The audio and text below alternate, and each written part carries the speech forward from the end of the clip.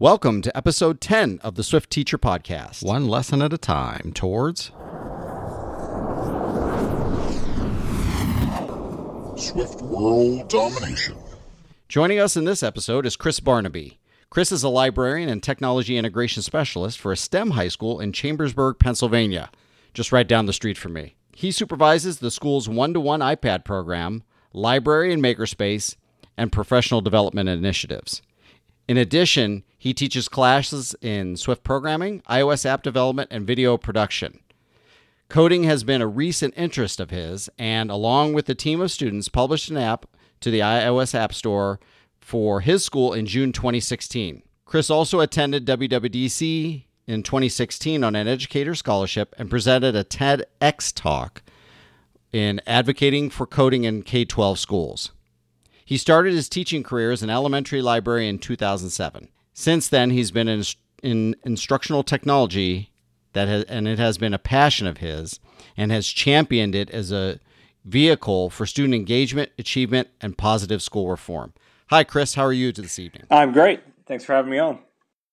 Oh, I'm glad you could join us. So, I mentioned that you teach in a STEM school in Chambersburg, Pennsylvania, but why don't you be a little more specific and talk about where you teach and what you teach? Okay, so the school I'm at is called the Career Magnet School. So we're one of three high school options for students in my school district, which is the Chambersburg Area School District. We started the school in 2012 as a STEM option for students. Basically, we have two tracks of students, so half our students are in our county's vocational program, and the other half, they're just interested in STEM, possibly pursuing a career in it or a major in college. My role, as you mentioned, I'm actually a librarian by education, so I manage our library. Recently, we kind of made the move to convert the library into a makerspace as well. And I also do instructional technology for the school, managing the one-to-one iPad deployment, as well as some professional development. Man, I thought I was busy doing the iPad, managing our iPad one-to-one deployment and then teaching Swift. But you have that extra layer of being a librarian. Boy, your days must be awfully busy. Yeah, it's jam-packed. Every day's busy. The good thing is that it's just because we're one of three high schools, so it's kind of smaller, so I do have a little bit of flexibility, but busy nonetheless. Oh, okay. How did you start, or what was your journey to teaching coding and computer science since you really came up as a librarian? Yeah, so this is actually, I'll try not to be too long-winded about it, but this is actually was the topic of my TEDx talk that I did in Lancaster last fall. But yeah, as you pointed out, my education is not in computer science, not even in mathematics, which a lot of CS teachers come from too. As I said before, we opened our school. We opened in 2012 as a STEM-focused high school, and we really had two actually engineering teachers that colleagues of mine that really do some wonderful things and offer really a myriad of classes, engineering, hydrology, electronics, robotics. We actually have a STEM exploratory class that all freshmen take, and they kind of get an overview of everything. They learned, MIG, TIG, and stick welding. They learn electronics and basic robotics. So every freshman gets in, then they can kind of advance it as they work through our school. One thing that was really missing from our school was that app development piece and was that coding piece. Now, there's a colleague of mine that before I got into it just started a Java class. But as you noted earlier, we are a one-to-one iPad school. So, here we were kind of encouraging our students to ask tough questions, to dig deep, kind of look under the hood, get hands-on. We weren't doing that with the technology that we were using every single day. And what really pushed me into it was I had two students who were actually, we actually have a mentor program, so they were actually mentees of mine that came in and said that they wanted to start learning. This was when Swift, they just released Swift, Swift 1. Apple really started to open things up. with their app development program. And so they wanted to learn it. And they wanted to do this on their own, and we were talking about it. I kind of arranged, rather than just doing all this time and, putting forth all this time and not getting any credit for it, let's arrange an independent study. So talked to my principal, talked to the guidance counselors, and we actually arranged an independent study for these two motivated students. And at the time, this was before they released their Everyone Can Code initiative. So there was really no materials coming from Apple, outside of their manuals and stuff to, how to learn Swift. So we actually turned to iTunes U. We got a course through Stanford. We gave those students, we actually scheduled them in 8th period study hall. And during that time, that's when they went through the lectures, did the activities from this Stanford course. And basically for accountability, every Friday, they had to prepare a lesson for me to kind of demonstrate what they learned. And then from there, it really started to take off. We got more students interested. Eventually, we actually assembled, from those two students, we assembled a team of 6 students to actually develop an app for the school.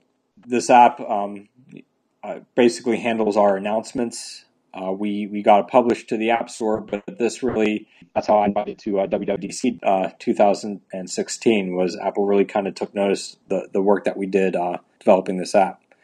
Took a little over a year to get it all accomplished, and kids were coming in during their summer break to work on it, which I have some summer hours, so I was able to be there and kind of be a part of that. So that was kind of a great experience. Isn't it amazing how, you're able to offer students something they're interested in, and then they have no problem working for as long as it takes and do as much learning as they need to do in order to meet that goal of becoming app developers and learning how to develop apps and getting it published in the App Store. And I think your journey is probably similar to a lot of people that, they don't have a CS background, because a lot of them, there's just not a lot of those teachers. What do you call a teacher that knows computer science or knows how to code? A former teacher. I think there are a lot of people who have had similar journeys. I know I did, and that's fantastic. What's the name of your student's app? So it's called CMS Now, and it's actually in the App Store. It's we use it every day in our school. Just input our announcements and also to curate some resources for commonly used websites and things like that for our students as well. But as you said, it was really amazing how well the kids took to it and how willing they were to put in those hours and put in. Basically this was done after school. It was done during the summertime. That's when most of the work took place, but they had a problem to solve. Basically, announcements were being emailed out. Nobody liked it, and they really wanted to come up with a good solution for it, and they put in the time and they did it. It sounds like it's the greatest project-based learning opportunity those students have probably or will ever have. Yeah, we had to learn. There was a lot of learning. We really had to figure things out, as we went. Getting into Swift, getting into coding, it's pretty accessible. I think, just getting started, but to actually put an app on the App Store, there's a lot of things as we learned just in the back that we just never anticipated that we would have to know. Unfortunately, we did not get to meet up this year at WWDC. Did you get a look at any of the sessions, or did you check out iOS 11 and the Swift updates? If so, what do you think about them? So I actually have a bunch of videos saved here that it's kind of on my to-do list to watch. So actually, as a side note, one of the students, one of the 2 students that I talked about that did that independent study and kind of started that app develop, or that group that developed the app, actually got an intern. He graduated last year, finished his freshman year at RIT, and actually got an internship with Apple. RIT? Rochester Institute of Technology. So he actually got to spend a few days at WWDC, and he was texting me, videos that I need to, kind of saying here's the ones you need to watch. So I kind of have a list of things on my to-do list. But I think the thing that most excites me is just their file support. Oh, the Files app. Yeah, that they're releasing. So I definitely, that's something I definitely really want to take a closer look into. Yes, there was just the most recent version of App Stories with Federico Viticci and John Voorhees that came out this morning. They talk about the Files app. I have not had a chance to listen to it yet, but I'm sure I will over the next couple days. All right. What is your favorite part of teaching computer science and coding? So I think the greatest thing that I enjoy about teaching coding and teaching Swift is, and again, this is going to be kind of my librarian background kind of showing through here. But I think it's the importance, and I try to emphasize the importance of independent learning. So I think seeing students take that, kind of seeing that spark and then seeing them take that initiative to actually then go down the rabbit hole and actually find resources for themselves, solve problems on their own, go to places like Stack Overflow when they reach a problem, and then, overcome those hurdles and overcome those challenges. To me, that's the most rewarding thing, because, that's them really taking responsibility for their own learning. Another thing I try to always emphasize too in my lessons is creativity. So I think with teaching coding, and I'll sometimes fall in this rut where you strictly follow the curriculum and the sequential, but then giving them opportunities, and I try to do this every once in a while, but just have like a basic coding focused genius hour with my students, so that they can kind of do some creative things with code. And also, they don't, during this time, they don't necessarily have to stick with Swift. Some of them actually go out and explore some different things with some other languages, or they might do some stuff even in like Scratch, and working with the Makey and other stuff too. But I think that's important as well. Isn't it amazing how when students are able to be creative, they really will spend all that extra time and really get into the project deeply? I know that my students, I have a couple that if I include any kind of graphic stuff or audio or music, they will spend hour upon hour just really fine-tuning those things, just because they get to scratch that side of their interests. And a great thing about coding is that it touches every discipline.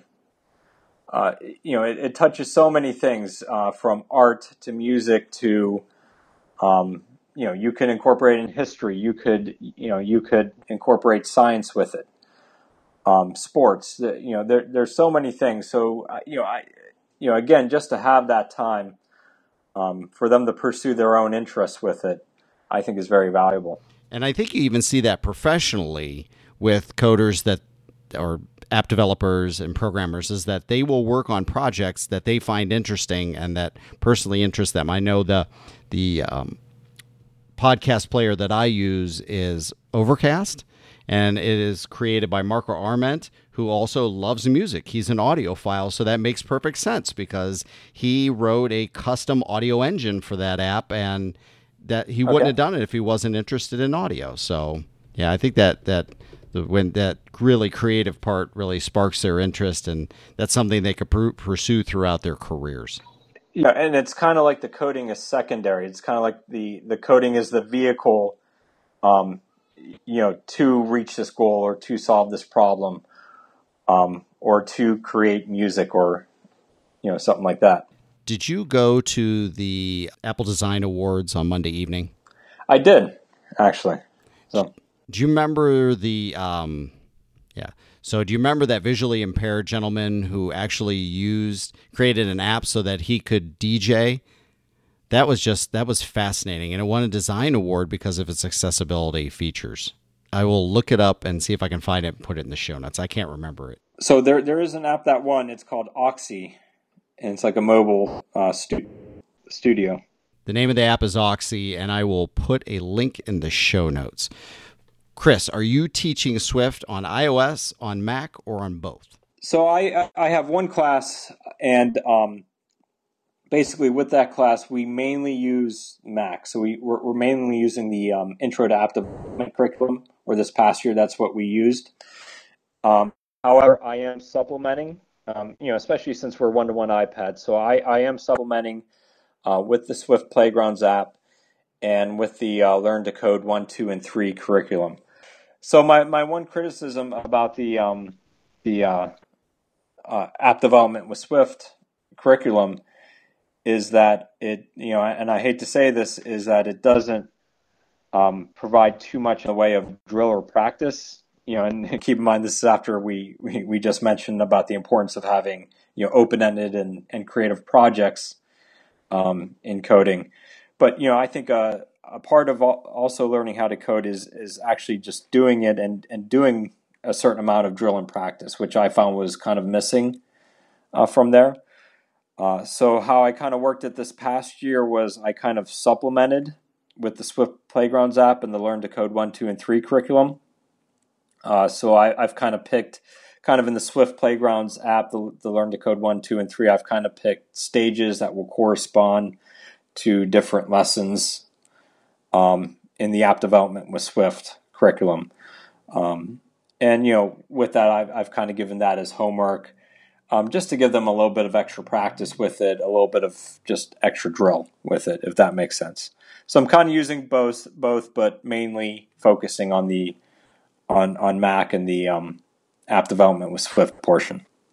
Well, that's an interesting idea, because as I was thinking about it, now that we have the new app development with Swift curriculum, my seniors are going to do that. And my students come to me for 11th and 12th grade only, and most of them have not coded before. And I was thinking about doing the Swift Playgrounds app, Learn to Code 1, 2, and part of 3 the first semester, and then doing the Intro to App Development with Swift in the second semester. But yeah, that's not a bad idea to use them both concurrently and use the Swift Playgrounds app to reinforce some of the lessons that you learn. Or, you could start in the Swift Playgrounds app and then jump to Intro into App Development with Swift to reinforce something that they're learning in the playgrounds. That's not a bad idea at all. I might have to do it. Thank you, Chris. Yeah, it's I don't think it's how Apple intended it to be used at all. But it did work out. One thing I will say, right now I'm doing one class with it. We are actually looking to change that and actually add more levels and kind of make it tiered. And that's actually my colleague, Hans Lehman, who right now he's teaching a Java course. But I think I'm winning him over to Swift. And he's actually going to be out in Cupertino with us in a couple weeks here. So I think once we can open up more classes with it, we'll probably move into more of a model like you just described. But offering 1 year of it, that's kind of how I had to do it, is kind of incorporate both of them. But hopefully we can make it multi-tiered, kind of do like do an intro course, like Intro to Swift and Computational Thinking, and then kind of move into the app development curriculum. So that's our plan, at least, hopefully. Yeah, that's a good plan. Boy, I'm going to have to take a look at where those, where I can mesh the app development with intro into app development with Swift and the Swift Playgrounds app into one seamless curriculum for the entire year, rather than treat them as two separate ones. Do one semester and do the other semester, because I think there's probably some good overlap there. Oh, well, that'll give me something to do on the 6 hours of flight out to California next week. There is some overlap, and then there's some areas where it doesn't work out so well. So you kind of have to pick and choose, or at least get started with the Swift Playgrounds, Learn to Code 1, 2, and 3. Like get started with the first levels, and then move into app development. I'll take a look at that. I know that what my students this past year really liked was, as far as creativity, was the question bot. Yeah, so that I'm going to actually make that an independent project of its own, where the students will go to pick another class, whether it's their English class or government or math, and they're going to have to create a bot for that specific class. I'm going to work with our academic teachers so they can create these supplemental things, and then we'll go ahead and put them in self-service. And because we have a enterprise app developer account, so we'll go ahead and distribute them to other students that way.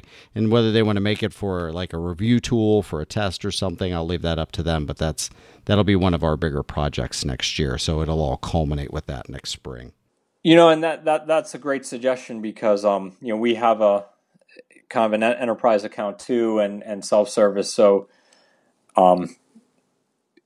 it doesn't have to be, and I think you make a good point. Like, you don't have to have a fully in-depth and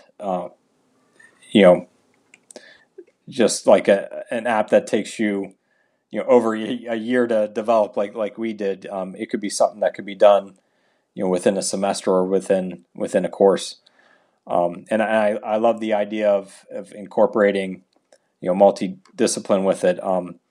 I actually did a project with, and I'm looking to kind of expand these opportunities, but I actually did a project with our AP Gov teacher, where they kind of, I gave them a shell of code for a electoral college calculator, and we actually did that before the election. So they were able to kind of distribute states between the two candidates, and then it would calculate who would win. Oh, neat. So, but opportunities like that, I'm constantly on the lookout for. Oh, that's a great idea. So, not that we'll have an election for a few years, but we'll have to put that I'll have to put that in the back of my mind, make a little note of that for 2020. So I know you have not taught any other languages before. How do you see that, having that background, either being beneficial to what you're doing now, or how are you able to integrate that into what you're doing now? Okay, being a librarian? Yes. Okay. And so I think the biggest thing with that aspect is I think to be a successful programmer, you have to know how to solve your own problems, and you have to know how to be an independent learner, and you have to know how to do your research.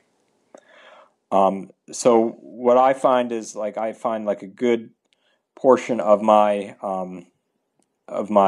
Swift class is kind of teaching them the different places that they can go to find the answers to their problems on their own, how to use Stack Overflow, how to use the documentation in Xcode, because they actually have really great documentation there. But high school students really don't want to. They take one look at that and they want to shy away from it. But so do a lot of adults. You have to use it, and you have to. Yeah. I mean, and it looks intimidating at first, but it's actually, I actually loved it, and once I started getting into it, there's a lot that I learned from it.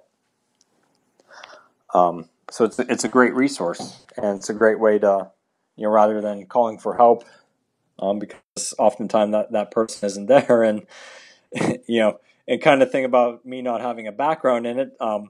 Sometimes they'll have a question that I don't know the answer to, so then it's okay, we have to sit down and let's look it up. Where can we turn to find the answer for this? And sometimes that's frustrating because sometimes it takes a while to get the answer, but boy, it's the most rewarding thing when we can actually sit down and research and find the answer on our own. It is. Yeah, I agree with you 100%.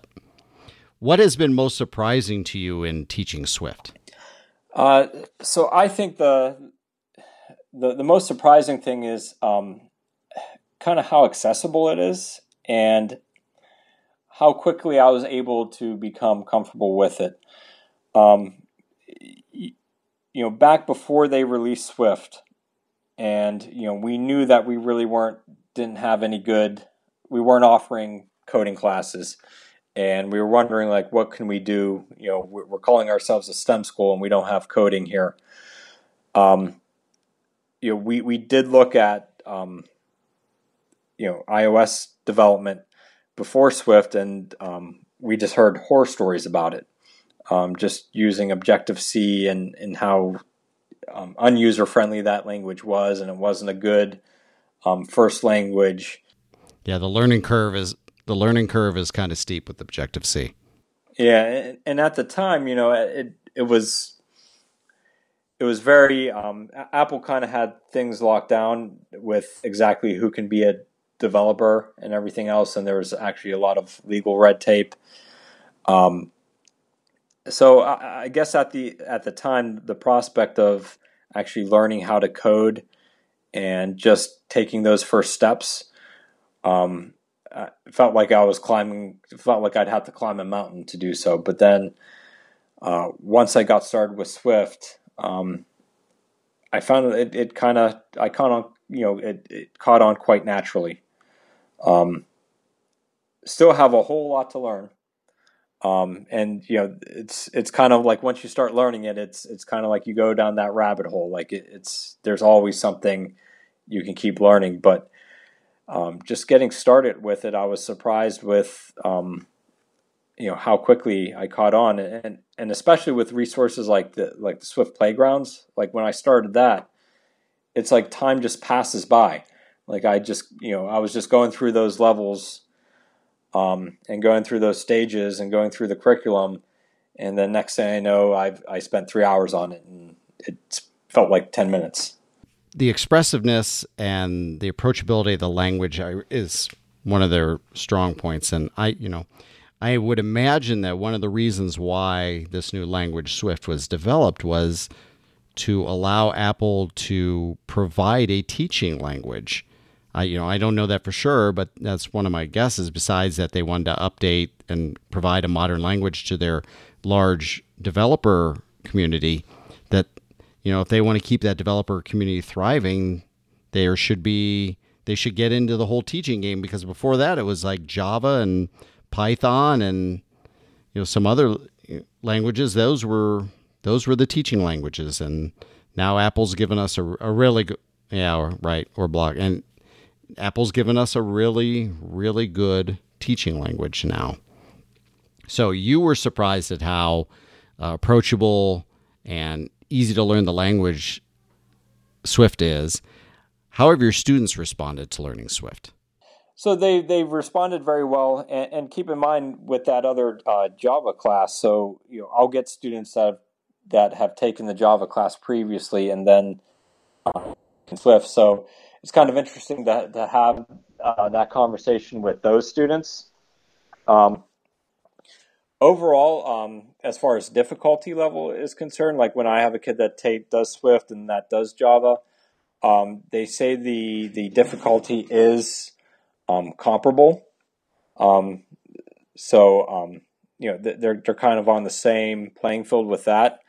The feedback, the positive feedback I do get from those students is things dealing with Xcode, like especially their new updates that they put in place last year, just updating their debugging, making that more responsive and specific, I'll say.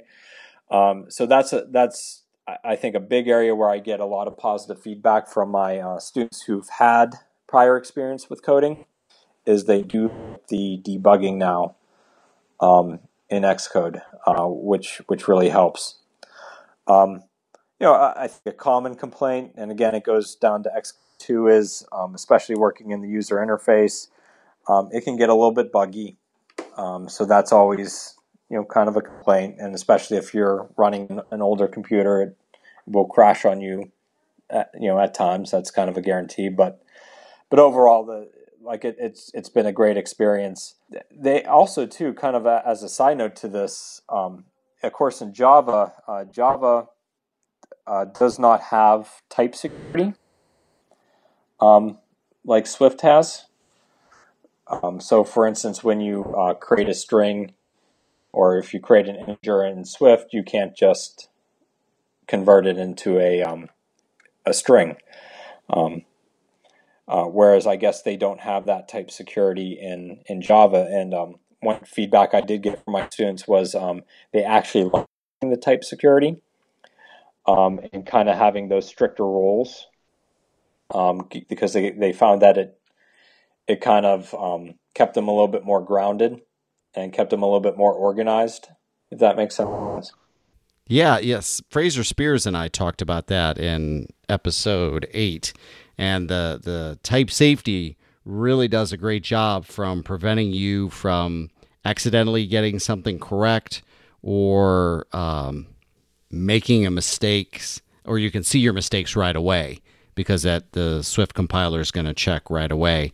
And that is, although the type safety is one thing that makes the language a little more strict that some Objective-C developers don't like about Swift. But I do. As a teaching language, it really makes it great. I love it. Love the type safety.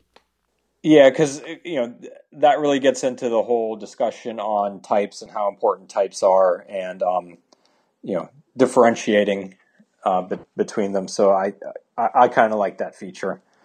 Never touched Java, so I don't know how I would kind of handle or approach a language that didn't have that.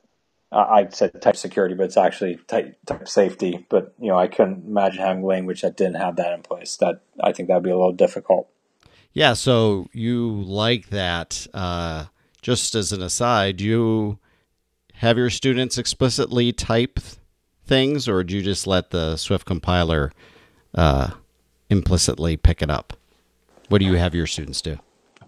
As far as debugging? No, when they're writing code and they're declaring something, will you have them explicitly type it as a string or an int, or do you just let the Oh yeah, we'll use we do use type inference, but I do spend a good amount of time teaching the different types. It's probably a better habit to at least at first have them declare the types. But yeah, when I teach it, we do I have the compiler do that work and do use the type inference. It depends on my students. Like some students are really strong and remember that, and those students that are organized, I will have them go ahead and just allow the type inference. But those students who need that extra reminder or just need the extra practice typing, I will have them explicitly declare the type. That's actually a great suggestion, especially to differentiate. Especially when I have more experienced coders and less experienced ones. Yeah, that's actually a great suggestion. I might take away with me. All right. Well, we're all learning today. So you and your students created and published an app, and you told us it was CMS Now. Yes. And tell me about tell me about the process you and your students used to create the app. All right. So keep in mind when we did this process, we were all novices at this. So we were all just getting started, not knowing what we're doing. So there's a lot of trial and error involved, but a lot of learning at the same time. So basically, there were 6 students and myself. We split ourselves up into 2 teams. So we had a design team and then a programming team. Though there was a lot of overlap, so team members, we went back and forth. We all kind of contributed to the design process, and everyone tried to contribute to the programming process. But there were varying degrees of abilities and readiness with that. So the first thing, kind of just thinking of the design process, design thinking to kind of guide us. So the first thing is we had to pick our problem. We knew we wanted to develop an app for the school. So what problem was that facing the school? And for that it was communication, specifically our announcements. The announcements were being emailed in these emails that would contain anywhere from 4 to 10 different attachments. So of course, no high school student, let alone adult, is going to sit there and read through all that. So nobody knew what was going on because everyone's missing their announcements because no one's checking their emails. So we knew we wanted to streamline that. We knew we wanted to fix that problem. From there, we started kind of prototyping some designs, and I have a kind of a big, sizable whiteboard, and we took days just sketching out what this app would look like, what the navigation would look like, just on the whiteboard. Once we kind of settled on that design, so much time was spent on design too. A lot of effort and time went into that. We then actually used the Keynote app to actually create a prototype, using the interactive links and animations, so we can actually see, what navigation would look like on the app. And we actually went through a couple of iterations with that. So we come up with one design, we'd sketch it out in Keynote, and then we'd go back and then we'd do another one until we finally got to the design that we came up with that we currently have for it, which is kind of more like a table view. So after we had the design, what we wanted it to look like, how we wanted things to navigate, we started the fun part. We started coding it, and we started coding in Xcode and using Swift. While that was going on, we kind of had a student leading the Swift portion of it, and then we had another student who's actually done a lot previously with web development. So he was very versed in JavaScript and HTML. We actually created an HTML portal that we currently use to actually input the announcements.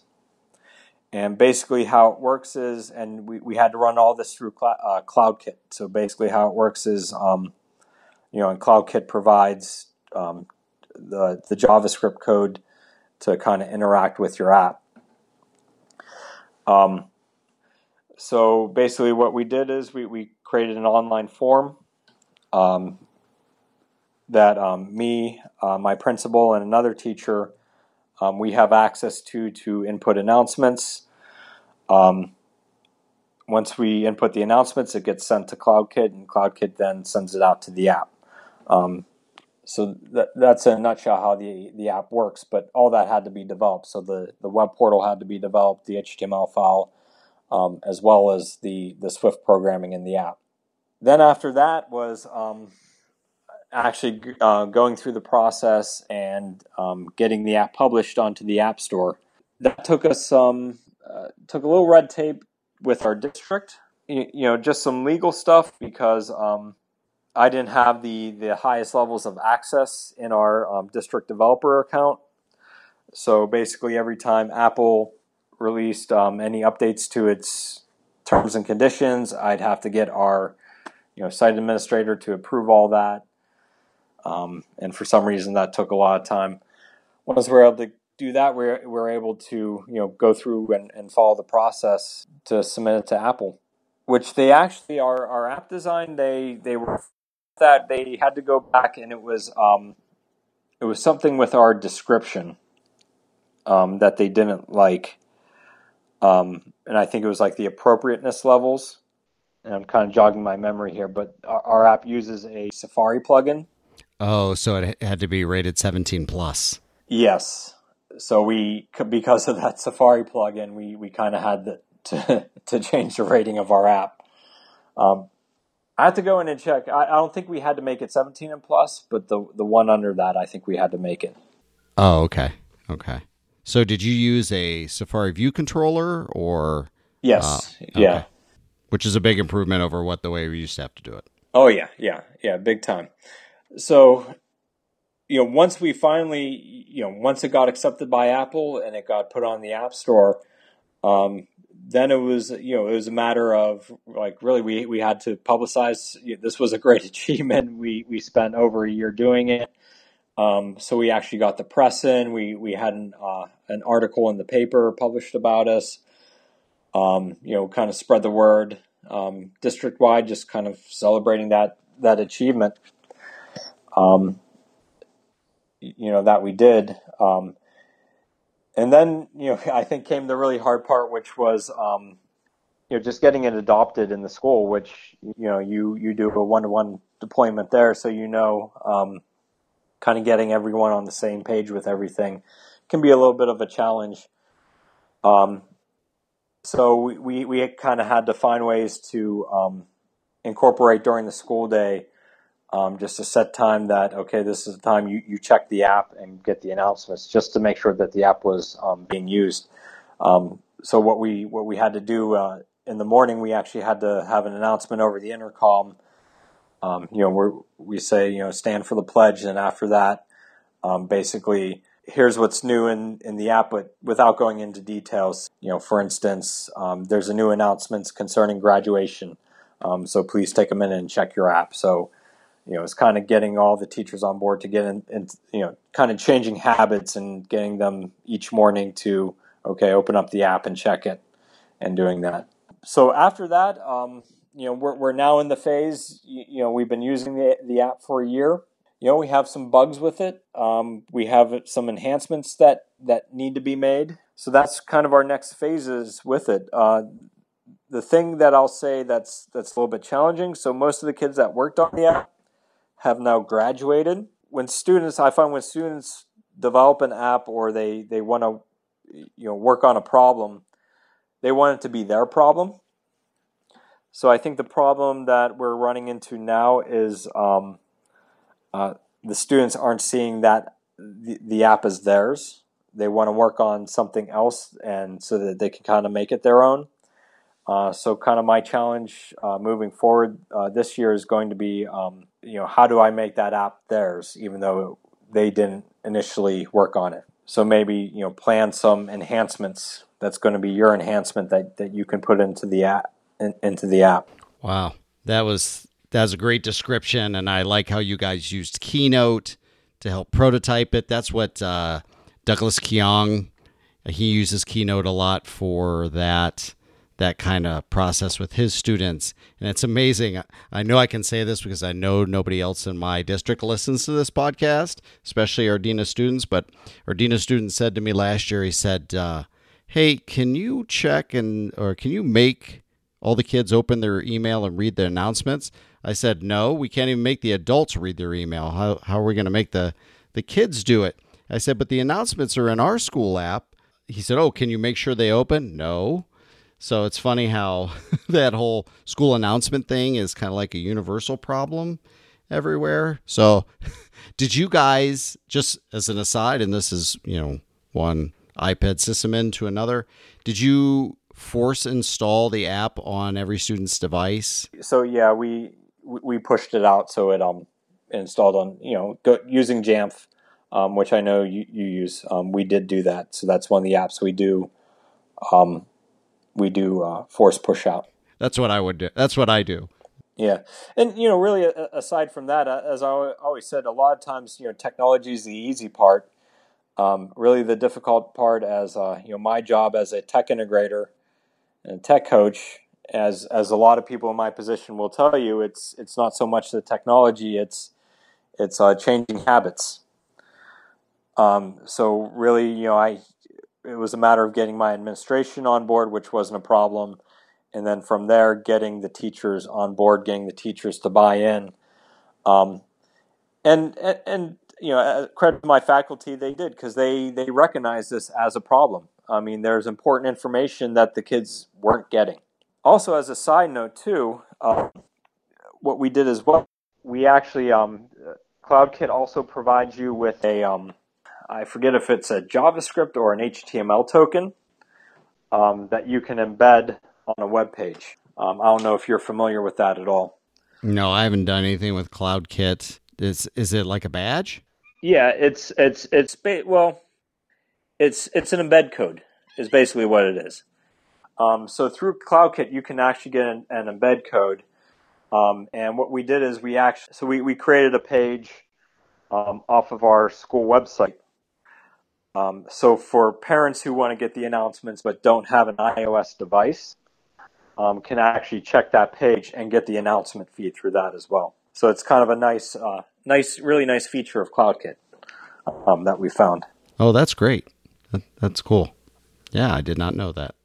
If there is a teacher or administrator out there listening to us and they think, wow, Chris is doing great things in his district, I want to start that in mine. What suggestions would you have for them to just starting with teaching coding or computer programming with Swift?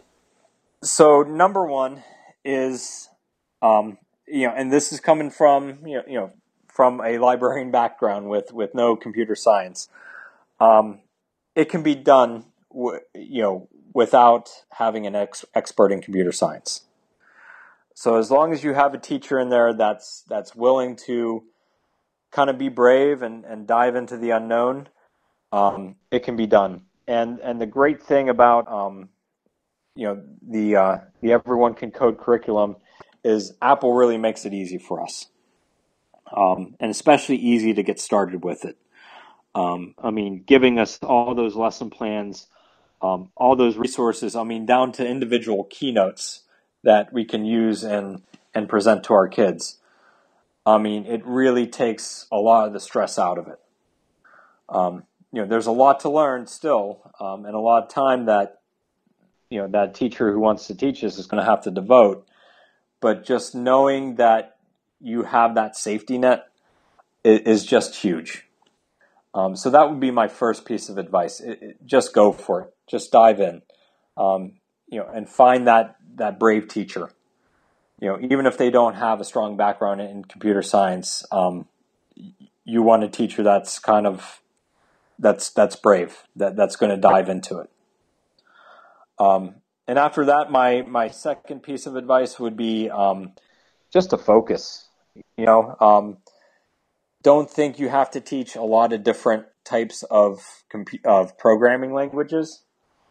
I would go with one. And of course, I'm going to push Swift, being an Apple Distinguished Educator and my experience with it. But even if you don't teach, if you don't pick Swift, go deep into one language. Because the problem that we're trying to solve now is we have the class I teach, which is Swift, then we have the class that my colleague teaches, which is Java. There's a lot of overlap because the languages are really similar. There's some differences in syntax and a couple differences on how some things are done, but overall the principles are the same.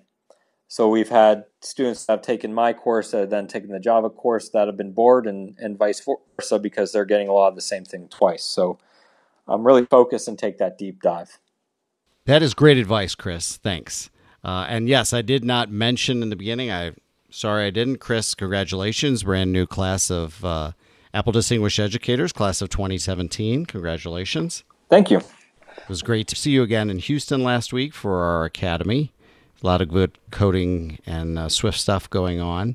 So now everybody knows you are somebody who should be followed and should check out your work because you're an Apple Distinguished Educator. Where can people find you and your work online? So probably the best place where I'm going to be the most active, sharing is going to be through my Twitter handle, Chris Barnabei. But it's also going to be a goal of mine too to share, and I kind of got in trouble with you at the Apple Distinguished Academy here, but I am going to try to make it share more on the Slack channel, the Swift Teacher Slack channel as well. Awesome, and thanks for bringing that up. So if you're listening out there, we have a vibrant and growing community on the Swift Teacher Slack channel. If you'd like to join us, you can now just go to swiftteacher.me, enter that in your browser, and then it'll automatically take you to our Swift Teacher Slack channel where you can sign up and join us in the channel. There's a lot of good sharing going on there. So, if you are enjoying this podcast, you find it useful, I would really appreciate if you could leave a review. We're all the way up to 3 reviews now, so we're doing well. That's better than 1 and greater than 2, so we're up to 3. Thank you to those of you who left a review. If you'd like to find the show notes, they will be in your podcast listening app of choice, and then they'll also be over at swiftteacher.org/podcast. Well, Chris, I really appreciate your time, and thank you so much for joining us for this episode. Thank you, Brian. Thank you for all you do. And we'll see you next time. Time to get swifty.